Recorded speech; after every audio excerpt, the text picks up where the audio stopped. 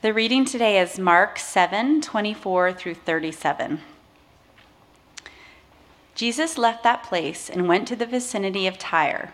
He entered a house and did not want anyone to know it, yet he could not keep his presence secret. In fact, as soon as she heard about him, a woman whose little daughter was possessed by an impure spirit came and fell at his feet. The woman was a Greek, born in Syrian Phoenicia. She begged Jesus to drive the demon out of her daughter. "First let the children eat all they want," he told her, "for it is not right to take the children's bread and toss it to the dogs." "Lord," she replied, "even the dogs under the table eat the children's crumbs." Then he told her, "For such a reply you may go. The demon has left your daughter." She went home and found her child lying on the bed and the demon gone. Then Jesus left the vicinity of Tyre and went through Sidon, down to the Sea of Galilee and into the region of the Decapolis. There some people brought to him a man who was deaf and could hardly talk, and they begged Jesus to place his hand on him. After he took him aside, away from the crowd, Jesus put his fingers into the man's ears. Then he spit and touched the man's tongue. He looked up to heaven and with a deep sigh said to him, "Ephphatha," which means "be opened." At this the man's ears were opened, his tongue was loosened, and he began to speak plainly. Jesus commanded them not to tell anyone, but the more he did so, the more they kept talking about it. People were overwhelmed with amazement. "He has done everything well," they said. "He even makes the deaf hear and the mute speak." This is the word of the Lord.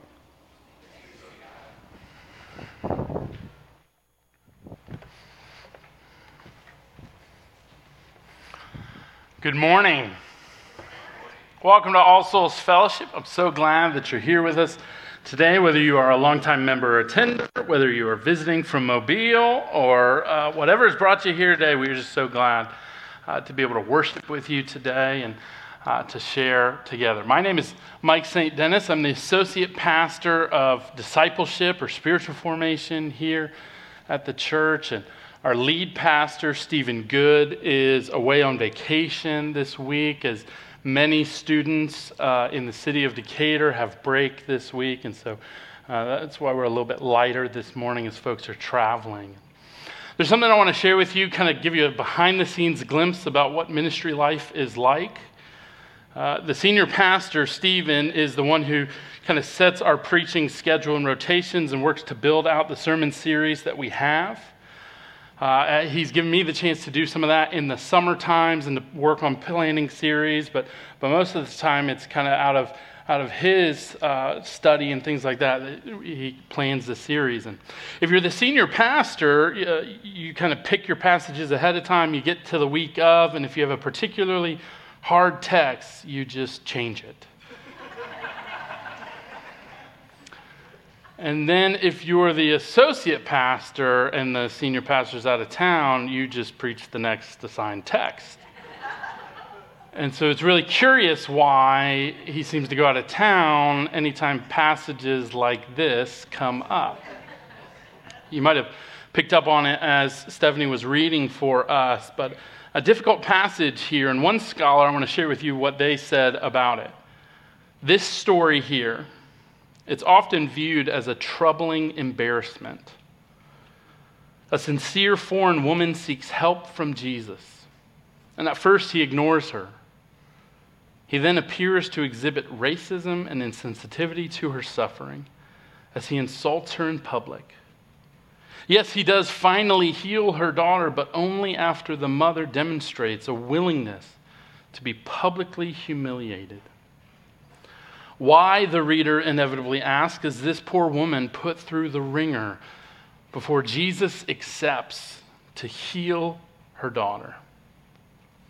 And the scholar finishes by asking the question, how then can the story be best understood?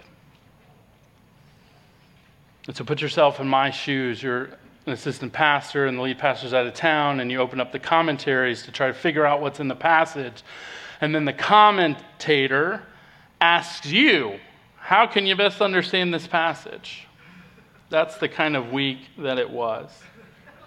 Typically when I preach, you get the assignment, you read over it once, you're like, yes, I got this. Then you get into the study and you're like, no, I don't.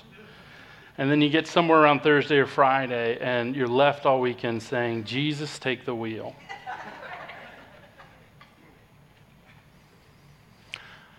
I am thankful, though, for this passage and this week.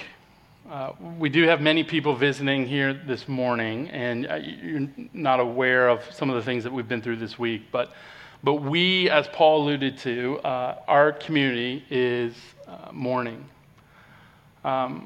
And it's not just this week and the loss of loved ones. Baby Sydney, after her 2-year battle with Crab disease, and also Jen Laramore's cousin, Vlad, hit by a car last week.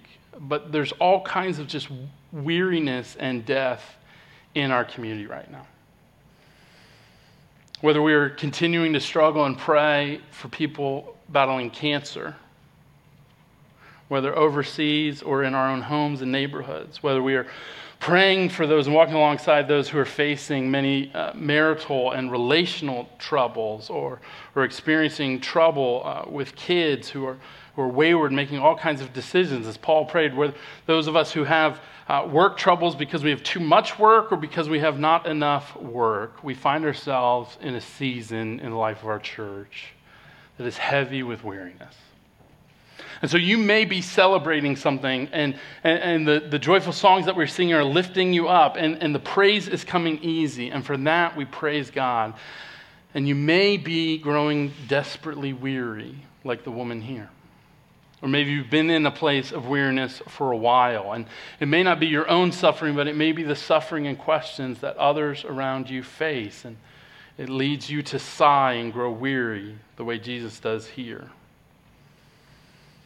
And after sitting with the passage this week and coming alongside many of us who are walking in that weary road, I'm convinced that God has a word of encouragement, of hope, and healing from this passage.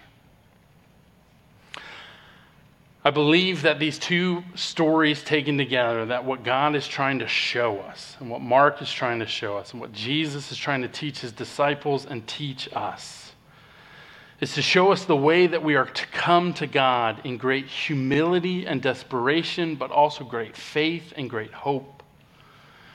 To come in the place where we are desperate and we are not enough of our own accord to come into his presence, and yet we come boldly and wrestle with him, not because of our merit or worthiness, but because of his. And we can do so coming into his presence because he is a God who is identified with us, even in our weariness, who has been humiliated himself and given up his life and body that he might make us whole. And so today we want to be comforted by that gentle healing, even as we wrestle with God in the midst of weariness, of confusion, of questions, or we experience a season of great joy and health. That's what we're going to look at this morning. First, a little bit about the context here. Before the context of the passage, I'm sitting. My foot is fine. A couple weeks ago, I sat on a stool because my foot was messed up. I'm sitting here now just because. I said a couple weeks ago, it's like the stool comes out for like a very special episode of All Souls sometimes. And I think a passage like this, as challenging as it is, and again, how heavy the things we've faced this week, I think it's appropriate to kind of just assume this posture. Like the woman lays down at the feet, sometimes we just got to lay down. We got to take it easy. All right, so the first 7 chapters of Mark, Jesus has begun his ministry. He's gathered his disciples. He's gone throughout the region of Judea, the countryside in Galilee. He's traveled back and forth. He's been healing and teaching and feeding. He's encountered the religious leaders multiple times. He sent the disciples out as well. Big, giant crowds are gathering around him and chasing him. And for several chapters, the refrain has come up that Jesus tried to withdraw, to go away and to rest. And it seems like Jesus can do all things, heal people, drive out demons. He can even have 12 friends as an adult, but he can't take a nap. He can't escape the ministry and the work, the need of the people. And so there's this curious passage here where he's just with the religious leaders. He confronts them, tells them that their distinctions of what's clean and unclean is prejudiced, that they are sinning, that they have in mind the things of man, not the things of God. And he's rebuking them and the disciples for not understanding it.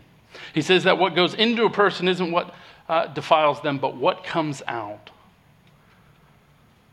He's just fed thousands of people. He's healing. The crowds are gathering, and he escapes. He finds no rest in the land of Judea, not amongst the religious leaders or the crowds who seek to praise him. So he goes to this territory just a little bit north, to the land of Tyre and Sidon. First century Jewish historian Josephus, writing at the time, said of Tyre and Sidon that these people are notoriously the most bitter enemies of the Jewish people. In the book of Matthew, as he tells the story, he calls the woman a Canaanite woman, hearkening back to the enemies of Israel in the Old Testament. Jesus has gone into enemy territory, to the land of the Gentiles and the unclean, according to the Jewish people, in order that he might escape and find rest. One pastor said it's akin to Mother Teresa needing rest from her ministry, so she takes a week-long vacation on the Vegas Strip. There's irony that's used here, and that's meant to draw us in. So he arrives there. He enters into a home, presumably a Gentile home, again, turning their prejudice and their ideas around what's clean and unclean. And as he gets there, we pick up reading in verse 25. As soon as the woman had heard about him, a woman whose little daughter, who was possessed by an impure spirit, came and fell at Jesus' feet. The woman was a Greek born in Syrian Phoenicia. She begged Jesus to drive the demon out of her daughter. This passage is meant to send the alarm bells. Something strange and peculiar for Jewish culture is happening. You see, this woman is an outsider on more than one front. She's a Gentile, she's a woman, and she's from the home of an unclean spirit. And yet she comes crossing the boundary lines to come and speak to a Jewish rabbi. When a Jewish rabbi wouldn't even speak to female family members in public. He speaks to a Gentile, ones that continually the religious leaders keep calling unclean and setting out their prejudice, their racism, to divide the people from the assembly of God. The woman comes boldly and throws herself down at his feet. And this part does not yet alarm us. We know what this is like, to experience suffering on your own behalf or that of another. And we know what it's like to see the love of a parent. Some years ago, my oldest sister struggled with substance abuse from the time I was a little kid. And about 7 years ago, she had an especially difficult season in her life and fell back into that again. And trying to care for her, my mom, on the way to meet her, suffered a stroke. And after a year and a half of rehabilitation, my sister once again entered into a difficult season of life. And on the way to visit her in the hospital, my mom had a second stroke that took her away from us. Even though she lived up until this last February, my mom needed constant care, and she was not the woman that I knew. This last year, my sister lost her battle with substance abuse. And I remember talking to my aunt last year because of the deep anger and sadness and frustration and grief of the suffering that my family had endured. And looking at my mom and my mom's heart being tied to my sister and being angry, why did she give up so much for her? And my aunt said to me, it wasn't just her. She would have done that for any of you.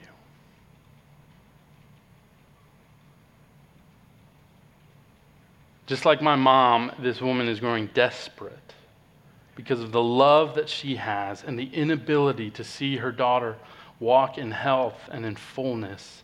And it drives her to do the unthinkable, to cross the boundaries, to draw near to the one that she's heard of in hope, in desperation, and even to endure humility.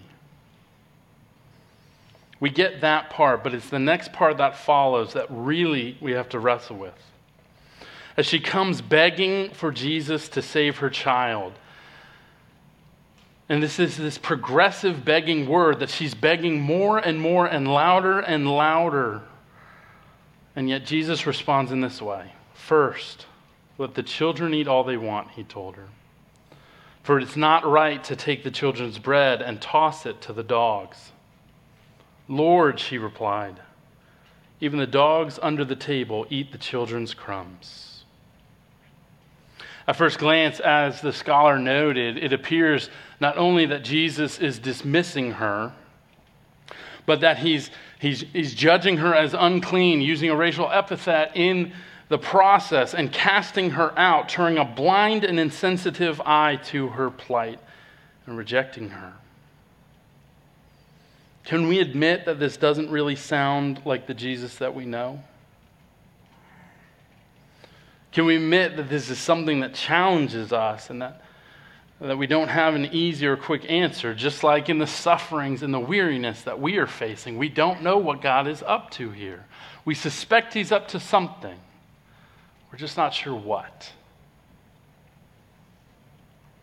As scholars note, they believe that Jesus is here taking what would be the assumed role of the racial prejudice of the Jewish people and his own disciples, even though he just taught them about what's clean and unclean and opened up the kingdom to include more people, even though he just fed more people, thousands of people with bread and fishes.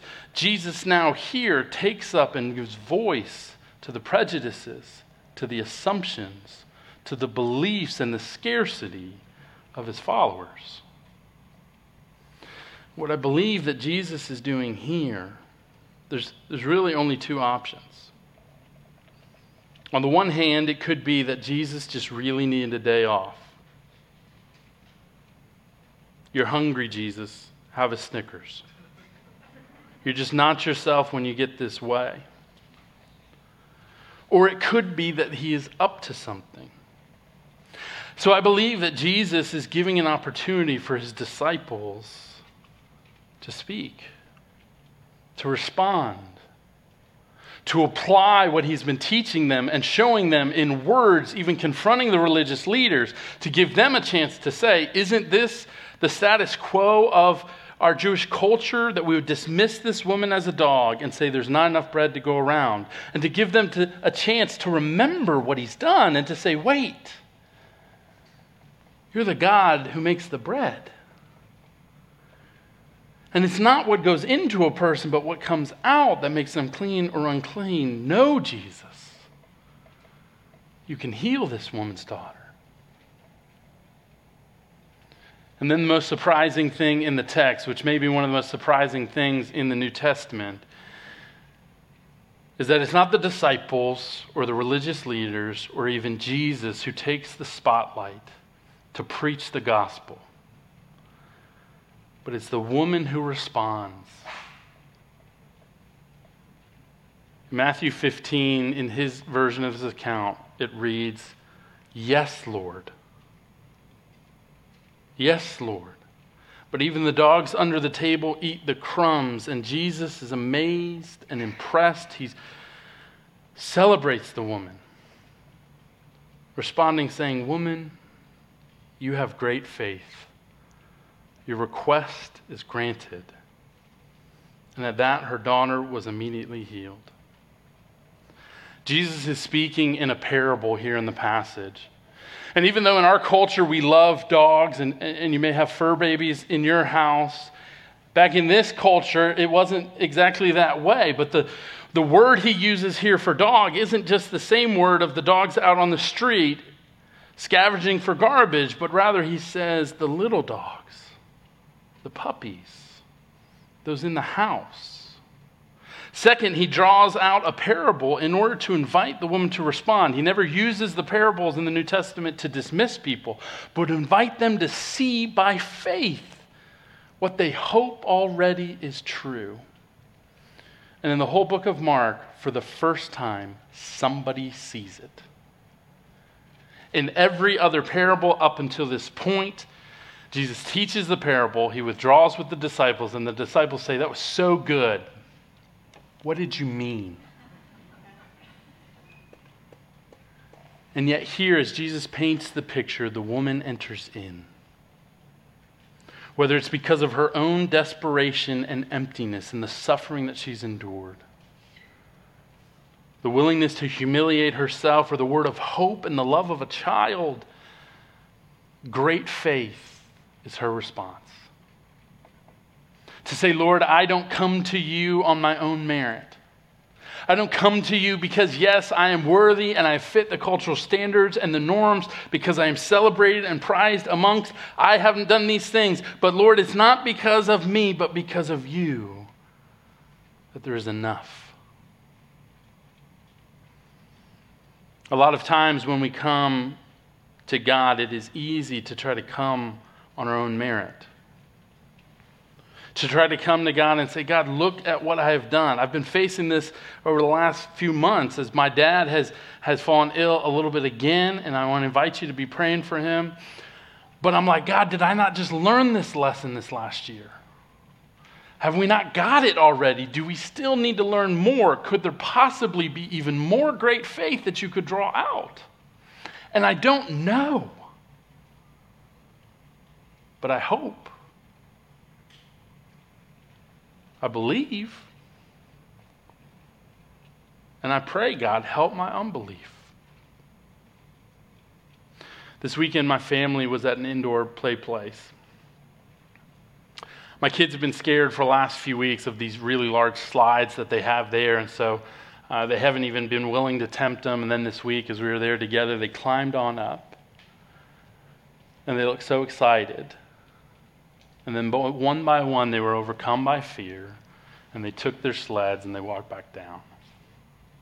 But I could tell that they wanted to do it, that they wanted to believe, and they wanted to hope, and they wanted to enter in. And so I devised a scheme, and I said, "Hey, if you guys will go ahead and do that, once you do, we'll go and we'll get a treat at the gas station." So Bailey got up there, fear in her heart, and sat down and thought about turning back, and then with one last push, she went down the slide. And again, maybe 3 or 4 times after that. But then her little sister got up there. And what started as a smile turned quickly to a frown. And tears welled up in her eyes as she turned and walked down the stairs a second time, being overcome by the fear and the pain. As we drove to the gas station, she cried and she cried, demanding over and over again, "It's not fair, it's not fair." When we got to the gas station, I held her back as the rest went inside to get a treat. And I said, "When you say it's not fair, what was the game that we played?" And so if you come to me and ask and demand that you get a treat because it's not fair, I think it was. But that's not the only reason that you could have a treat. So she turned and she thought about it as the tears dried up and her frown brightened into a smile. And then I asked, because I think she had it, "What's another reason you could have a treat?" And she said, "Because you love us."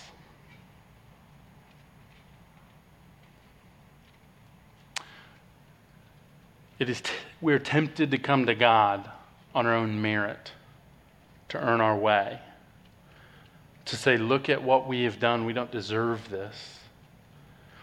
Even to be overwhelmed in the desperation of our finiteness and the suffering that we face in this world. And for that to end up being yet another prison and a barrier.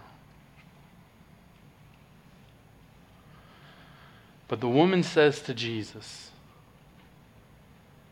"Your crumbs are enough. Not because of me, but because of you. And Jesus draws out that great faith and says, woman, that is great faith. We don't know why we face the suffering and the trials that we do. We don't know why. We pray and we pray and we wait and we wait. And we get more parables and questions and answers. But it's not because God's not listening. It's not because he's rejecting us or he's walking away. It's not because he has turned a blind eye to us. Sometimes he's inviting us to wrestle so that we might not just receive healing, but great faith. And not just for our sake, but for others. Because that woman went back to Tyre and Sidon. That daughter got up out of the bed and walked around. And everyone got to see the humility, the desperation, and the great faith in the one whose crumbs are enough. Where do you experience this desperation?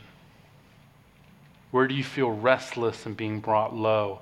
Where do you feel like you are wrestling and you cannot catch a break? May God grant you not only healing, but great faith. We trust that God can do this because of the second story. With the woman, he is slow and he draws out a parable. He gives voice to the prejudice and the lies of the culture, and allows her to speak truth and faith against those things, and she is healed, and her daughter is healed. And then in the second story, this deaf-mute man is brought near to Jesus, and Jesus is entirely different. Taking the man aside, pointing to his ears and touching his mouth and looking up to heaven. What is he up to here? Scholars identify that maybe what Jesus is doing is speaking the language of this man. He's speaking a sort of sign language to say, I know you're suffering, that these things don't work. And in looking up to heaven and giving a sigh, saying, but I am with you, and there is healing that will come. The first story teaches us that we can be bold in wrestling with Jesus. And the second story teaches us that we can do this because he is gentle. He's kind. He was humiliated. He was cast out. He is the child who got up from his seat at the table, who made himself low into the bread of life and gave himself that we might have crumbs to eat. In a few minutes, the band is going to come and sing about this Emmanuel. The God who comes and identifies with us, who looks on us and sighs, who knows our weariness and our brokenness and pain, who knows our humiliation and our desperation and our need for healing. And as they offer this song and this prayer, I pray that you would join me as we pray for those in our community who are facing suffering, who are weary. For the Larimore family that lost their beloved cousin in a car wreck this week. For the Catchings. For those who are suffering illness and conflict and brokenness, would you pray that, Father, let your healing come? When I was at Georgia Tech, there's a famous video, and you can look it up sometime, but on our football team before games, one of our leaders would get up and recite this poem that I think comes from like the First World War or something like that. But it goes like this. We're going to fight till we can't fight no more. Then we're going to lay down and bleed a while. Then we're going to get up and we're going to fight some more. Every week we come to this table empty of merit, humbled, desperate. And we eat of his bread and drink of his blood. that we might be nourished and freed to endure the wrestling and the gentleness alike until he heals and makes new all things. Let's pray.